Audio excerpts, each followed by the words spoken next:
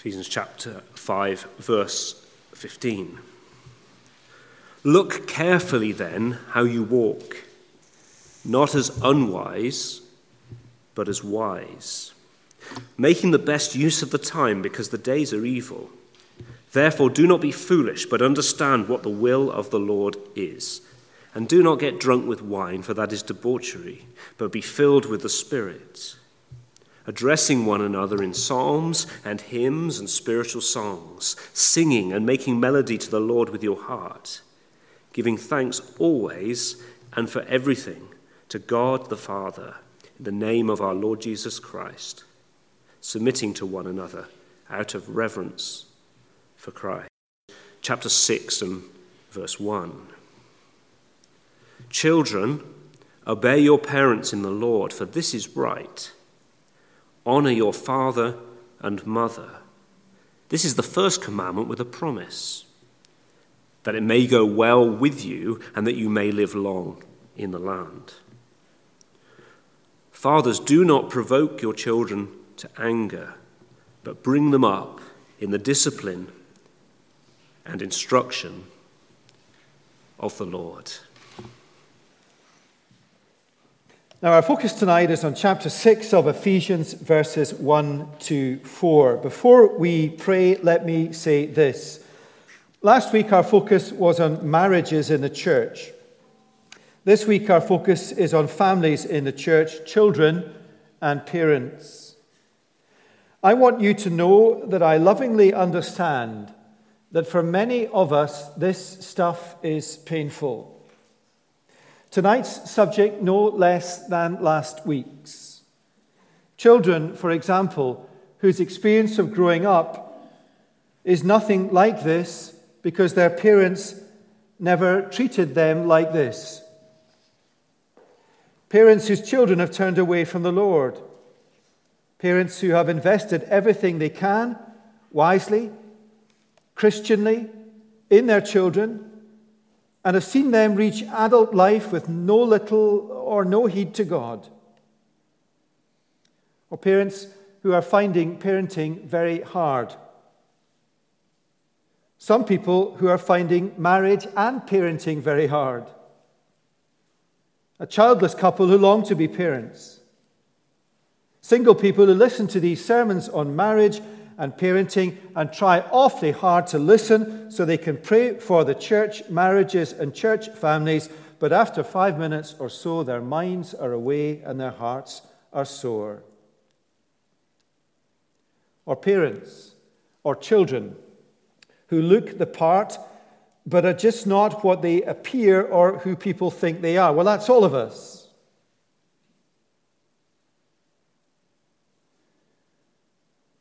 Who here's life is neat and tidy and ordered? Not mine, not yours, for we are a real church. God knows us. He knows all this stuff. And I cannot get this right tonight. I cannot embrace every situation. The list I gave you is not made up or hypothetical. It is an accurate description of this as most living churches. But I love you. And I love Jesus, and so my job is to try to embrace them both, that we might be changed under his word. My job is to speak God's word in the expectation that after the service, and Roger is always saying this to us, and I want to emphasize what he's saying is right. My job is to speak the truth, that we will speak the truth in love to one another. That's what a real church family does. And so if you know someone sitting around you tonight for whom this is difficult, and you know the reasons, speak to them. Love them. Pray with them. And can I ask you to do that with me? The simplest thing would be to avoid teaching on this kind of stuff. Yet are we not equally convinced in the culture in which we live, let alone the culture in which Mark lives, that there is no more important practical teaching needed in the church than on stuff like marriage and the family and the home? Both are disintegrating. Or more accurately, both are being dismantled in our culture. And let's ensure that does not happen in this church. So let's pray with honest hearts. Our Father, thank you for speaking to us, instructing us through your word. Thank you for this part of your word, this letter, which sets out so clearly for us who we are as a church and how we are to live. And tonight, as we consider families in the church, help those of us who are children or parents living in families as part of the Chalmers community to listen carefully and to heed what your word says. Help us to pray for families in the church, for parents, for children. And conscious that many of us, and some very much, find this very hard, help me and help us all to speak the truth in love for Jesus' sake. Amen. Now, our topic tonight, and you'll see that as the first heading on the sheet, is families in the church. This is an important passage in the Bible, chapter 6 of Ephesians, verses 1 to 4, on family life. It is an important passage in its own right on the relationship or the dynamic between children and parents. But we need to hear what it says in the context of the letter in which it is written. It's a passage on family life in this letter to the Ephesian church. It is a letter written to a local church, a community of believers meeting together in Ephesus. It may well, as a letter, have had a wider circulation, but its wider circulation would be to other local churches. The picture you have in your minds is exactly like this room. Well, not exactly like it, but people are people. The picture I have in your minds is the whole church family present, listening to this letter being read out. Maybe the babies and toddlers would have been in a first century creche, but children who could sit and listen with understanding would be there. Paul the writer assumes that children will be there because he addresses them at the beginning of chapter 6. Children. Not your children, get them to obey you. Children, obey your parents in the Lord, for this is right. It is a letter written to local churches like the church in Ephesus, like Chalmers.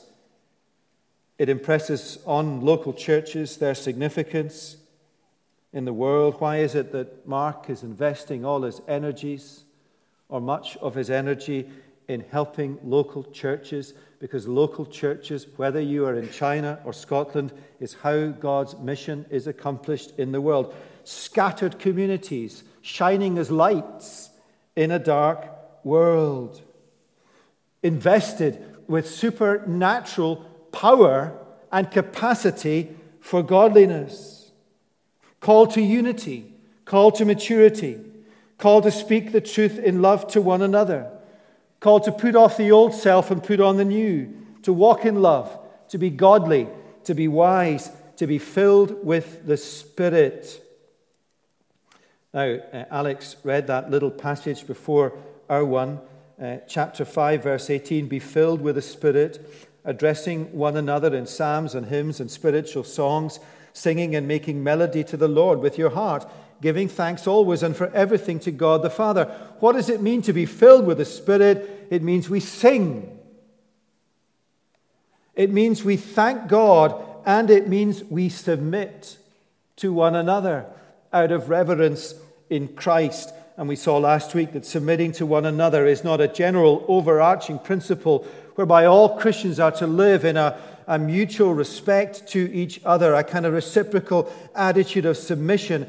It is rather about how in the Christian community, in a living local church like Chalmers, alongside the absolute equality between all believers, and we are all equal, whether we are 5 or 80 in the eyes of God as Christians,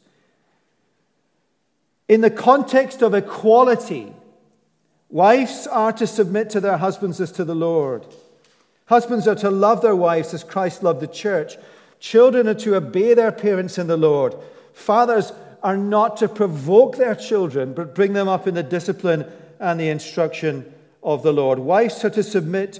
Children are to submit. What are husbands and fathers to do? What is the parallel for husbands and fathers to submission? It is not rule your wives, it is love them. It is not rule your children, it is don't provoke them and bring them up in the discipline and instruction of the Lord.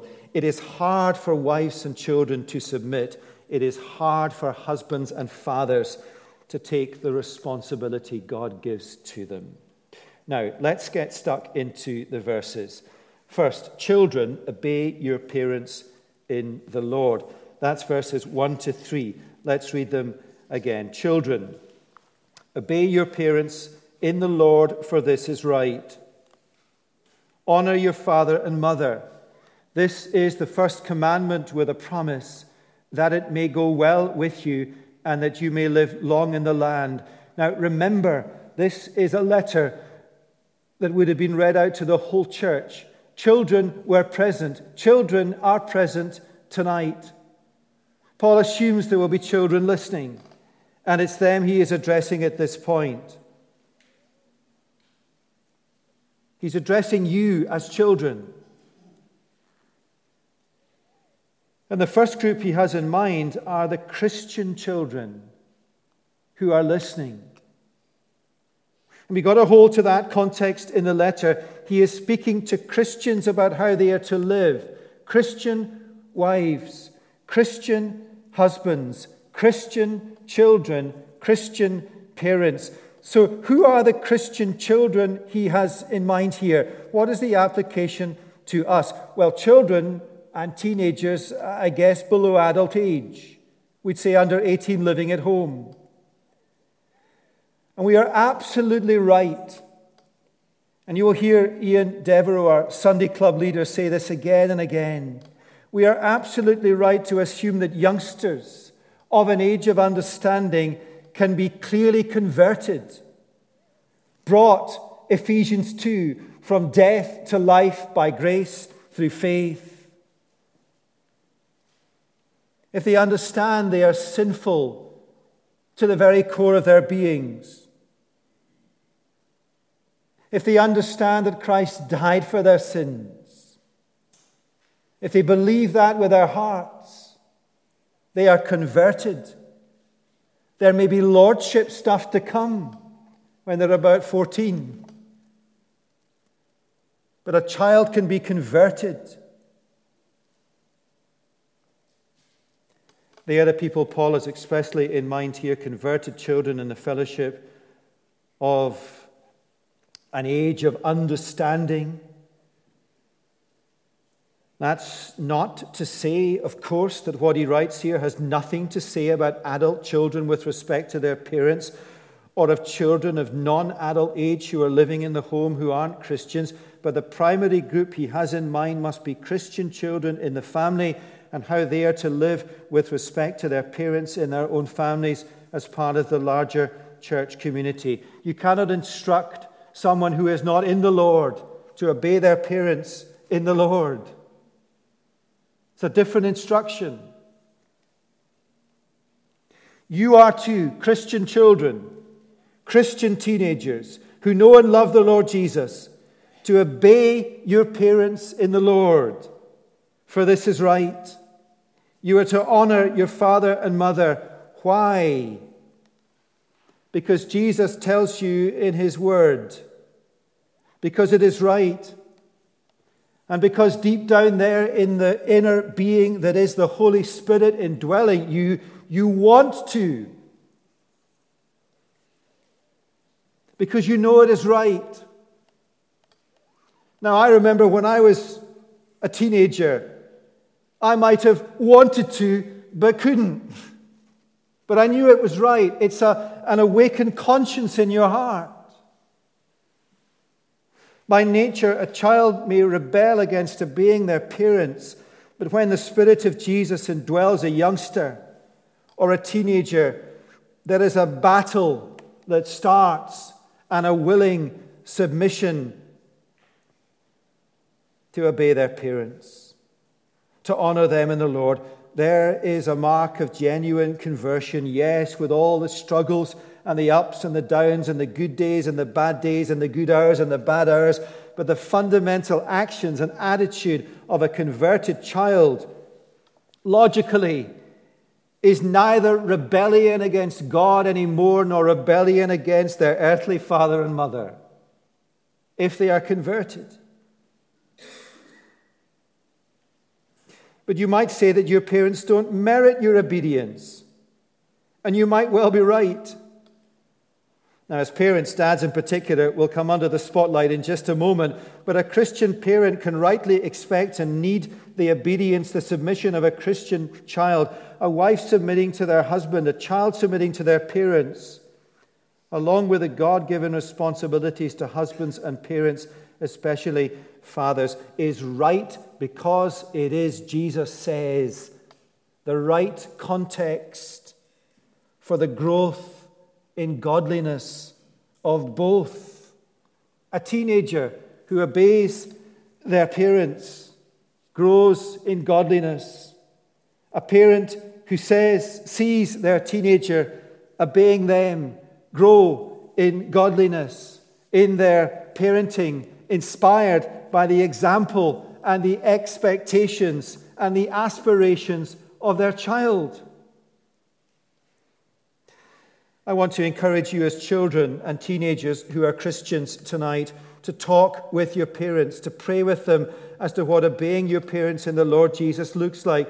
What are the areas you need to submit to them on? Obey them that you are not. Talk to them. That just might be too hard for you. So talk to your mates about it. Talk to your Christian friends. Talk to God.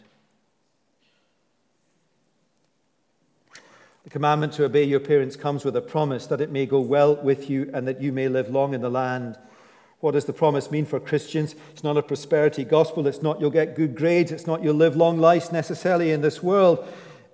It's that you will live a life.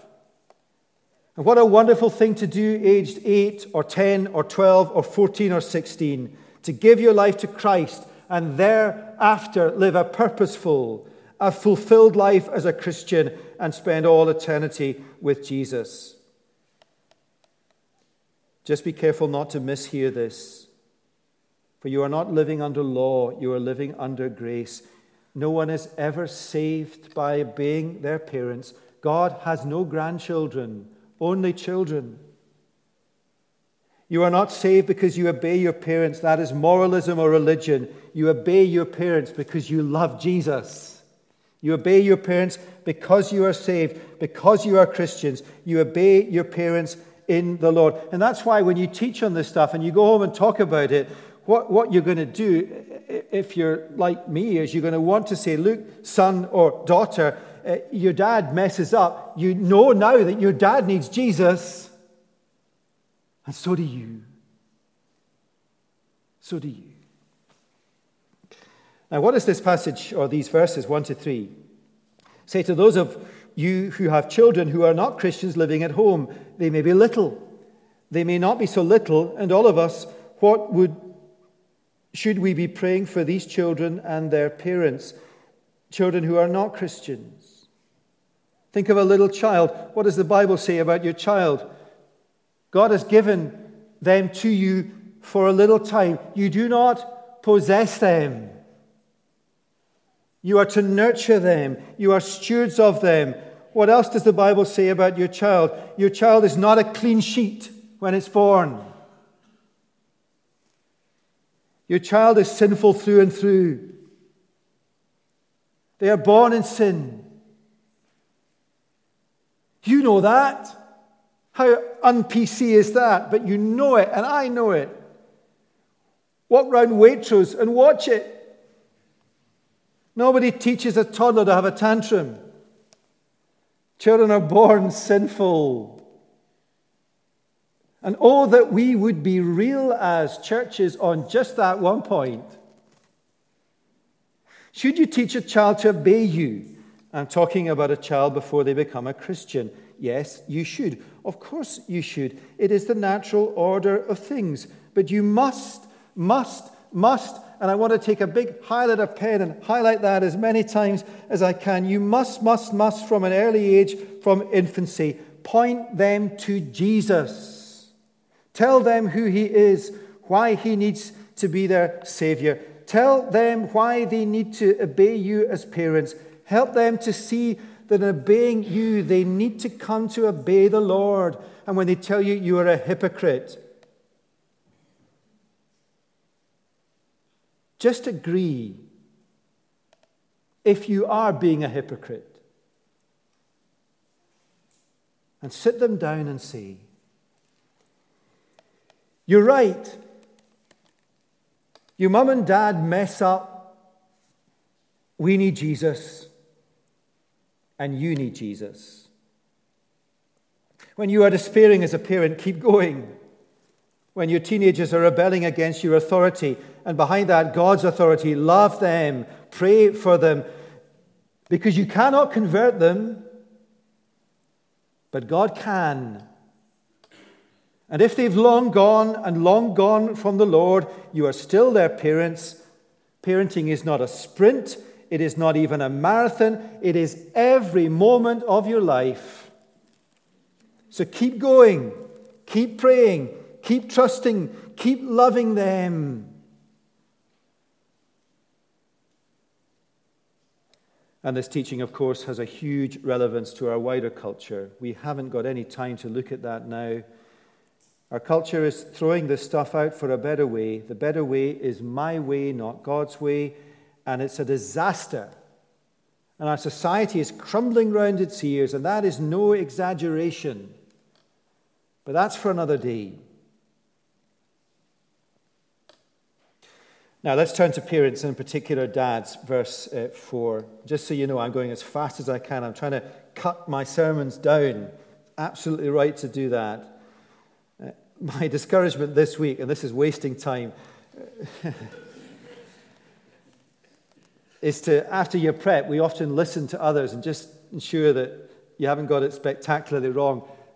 Alistair Begg is someone I listen to all the time. He takes 4 weeks on this. So I'm doing well. I was. Fathers, do not provoke your children to anger, but bring them up in the discipline and instruct. Why fathers, not parents? After all, it's fathers and mothers in verses 1 and 2. The answer to that, I think, is simply the context of this section in Ephesians, is the encouragement to men and to dads to take responsibility. Take responsibility. Take a lead in your marriages and with your children. Be a responsible dad. Share that responsibility with your wife in the context of your leadership, but do not delegate it and do not abdicate it.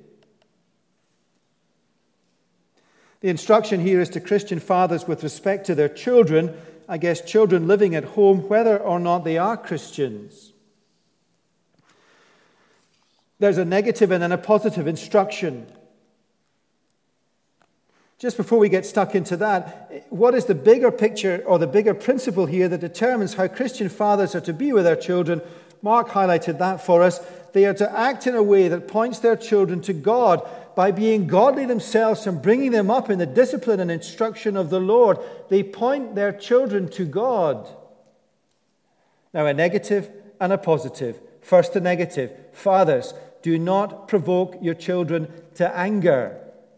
Provoking or exasperating or irritating your children, causing them to become angry, resentful, and discouraged. Now, dads, let me take us through an uncomfortable exercise.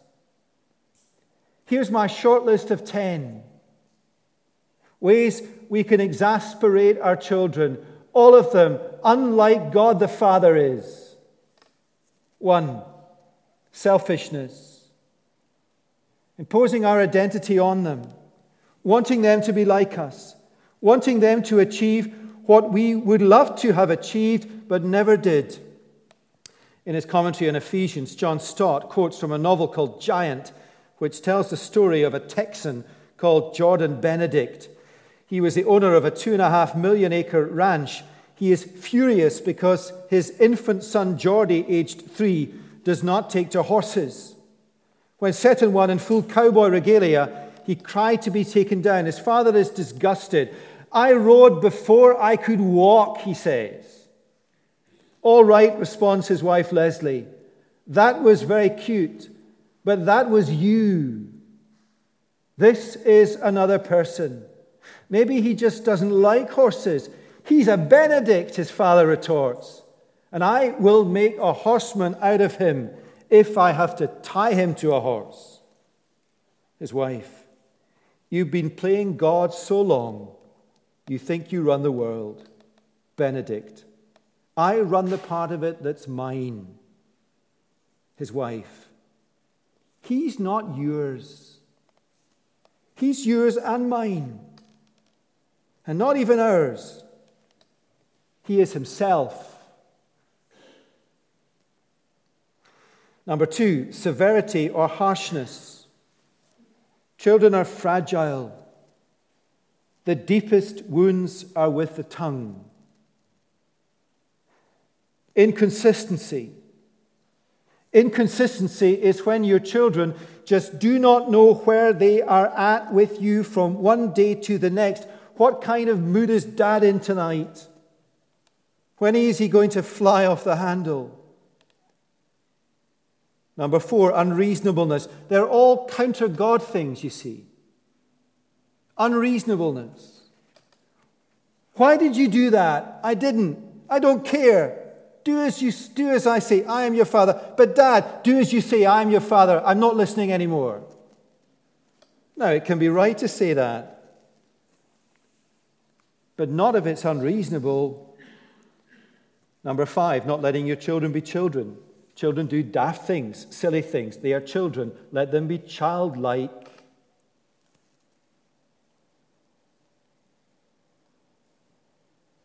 Number 6, failure to distinguish between childish irresponsibility and willful disobedience. You know, when they squirt out too much ketchup again, or knock over their cup again, or lose their homework, or forget to do their homework. Sometimes it's willful disobedience, but oftentimes it's just childish irresponsibility. You can't help yourself as a kid squeezing the ketchup. Don't berate them. Failure to recognize that every time our children do not conform to our expectations, we can't necessarily brand that as rebellion. Adolescence is trying to find out where the boundaries are. You cannot find out where the boundaries are without breaching some of them. Now, this is not management speak for parenting. This is straight out of the Bible. It's the opposite of how God is with us. It's exactly that. Failing to acknowledge progress or belittling their achievements, pointing out their faults.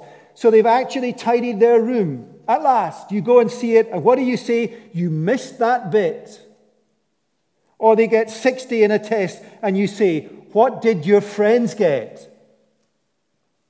Or a little kid brings you home their drawing from nursery, and you really are struggling to work out what animal it is. And they rush to show it to you, and you're just not interested. You're on the phone. Favoritism. Unfavorable or unfair comparisons. Your brother worked so hard. Your sister makes her bed every morning. Fair enough. But your brother and sister might be Pharisees. What should you say to your kid? Is it wrong to say, make your bed every morning? No, it's not. Here's what you should say. Make your bed. Please, can you make your bed in the morning? It's a big help. Just miss out the bit. Your sister always makes her bed.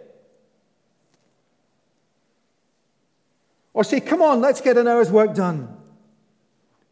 Don't say your sister did 3 hours every night. There's a short list of 10. You see what this does to us as dads? It makes us better dads, but somewhere along the line, it means we sit down with our kids and we say, come on, your dad needs Jesus. And so do you. You see what it's doing? Here's one more on the top of the 10. Don't tell your children. Please don't tell your children. This is my plea to you as a pastor and to my own heart and to my own family. Please do not tell your children that the most important thing in their lives is that they follow Jesus and then contradict it every single day by encouraging them to make all sorts of other idols in their life. There is nothing, bar nothing, short of loving Jesus. Nothing else matters in the end as much as that. All these things, selfishness, severity, harshness, inconsistency, unreasonableness, not letting your kids be kids, on through the list, favoritism, making idols, things that don't matter, all of these things are the opposite of what God, our Heavenly Father, is like. And when we don't do these things, when we don't provoke our children, when we're godly in our fatherhood, we show them what God is like. Now, does that really encourage you, though? Come on. Come on, dads. Doesn't the short list, let alone the long list, of exasperating traits make us squirm? Do you think perhaps they will never, ever see the fatherhood of God through how you are as a father? I think perhaps they won't see it in you until you sit down and tell them that the only reason they see it in you when they do is because God, by His Holy Spirit, lives in your dad's heart and is changing him. Look, son, your dad's a sinner. He has mortal flesh. He messes up. He needs Jesus. But he's trying, and he's getting better. I'm trying to be a good dad, and let's be honest, you're trying and messing up too. You need Jesus just as much as dad. The positive, bring them up in the discipline and instruction of the Lord. It's springtime, though you wouldn't know it this weekend, not a good illustration. It's a gardening season, and if you live in Meadowspot, it is definitely gardening season. The key in Meadowspot is to have a neat front garden. What goes on behind the scenes doesn't matter. Martin Lloyd-Jones said this a number of years ago. In another world, he said this, another world, nothing to do with our world, if parents gave as much thought to the rearing of their children as they do to the rearing of animals and flowers, our country might be much better. But that's an old world. We spend hours nurturing, caring, feeding our shrubs, lawns and roses, weeding the flower beds, cutting our hedges. The phrase bring them up in the discipline and instruction of the Lord means nourishing. It means feeding them. We are to bring them up on the discipline and instruction of the Lord. Now, we're running out of time. There's one big application here. Talk to them about Jesus and teach them the Bible. That's what it means in a nutshell. Talk to them about Jesus, read the Bible with them, give them Jesus' words, take them to a Bible teaching church, and never, ever, ever give them the impression it doesn't matter. Here's a way to illustrate that. Think of a hungry teenager. Shall we bother with tea tonight? Shall we bother with lunch today? Daft question. More like, shall we bother with an extra meal or an extra lunch? What about, shall we bother with church today? Shall we read the Bible together as a family after dinner or sit and eat our dinner in front of the telly again? Shall we bother to feed our children the living words of the living God?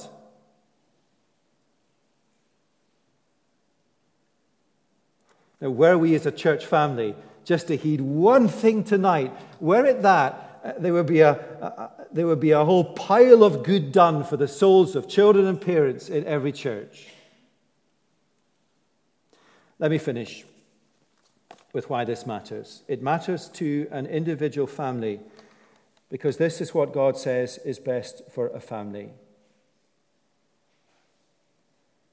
It's what makes family life good and strong and loving and meaningful. It's what gets a family to Jesus. Because they try doing this and do it pretty well often, but you always end up having to go to Jesus to provide the missing link. When the relationship is right in a family, both parents and children grow in godliness. It matters to the church families are part of it. It matters to Chalmers. Remember the message of Ephesians as a whole. God's plan in the fullness of time is to unite us all in Christ. God's plan in the present is to scatter churches all over the world where evangelism matters, where training matters, where discipleship matters, where marriages matter, where families matter, where parenting matters, where children obeying their parents matters. Churches where parents do not, forbid the thought, abdicate the responsibility of parenting to the school, nor the church. The primary responsibility of parenting is given to parents and children, not the church. It matters in Chalmers because this local church is to be a picture, stumbling and fitful and failing as it is, of eternity. In what way? By unity and by maturity, community. How does a community show unity when the marriages and the families in that community, along with a whole lot of other stuff, are united in the pattern God has given them to live, and they swell the unity of the church? And it matters to the God who created the family, and the God who created marriage, and the God that we love and want to serve and want to obey. In the end of the day, it is a matter of plain obedience to us all. If it sounds controversial, and it does in our culture, that is for one of three reasons: because it is different from our culture, but that, of course, doesn't alter any way the rightness of it. Or we haven't studied what the Bible teaches about family, or we have studied it and listened to what it says. We do not understand it, but we won't accept it. Please don't go home tonight and take me apart, because by and large I've said what the Bible says. I may have got some bits of it wrong, but by and large these are Jesus' words to us. Now, if families go home and talk about it, pray about it. Children, do not lecture your parents on how they fall short. Just inspire them by your obedience. Parents, do not lecture your children on how they fall short. Don't provoke them. Read the Bible with them. But I think the real conversations will be gathered around the dinner table or whatever it is. Come on, let's acknowledge just how much we all mess up. And let's pray together. And let's tell Jesus how much we need him. And to those of you whose children have long gone, remember, parenting goes on until you have no more breath. And to those of you who have never, ever received anything like the fatherhood of God in a human parent, you have a heavenly Father.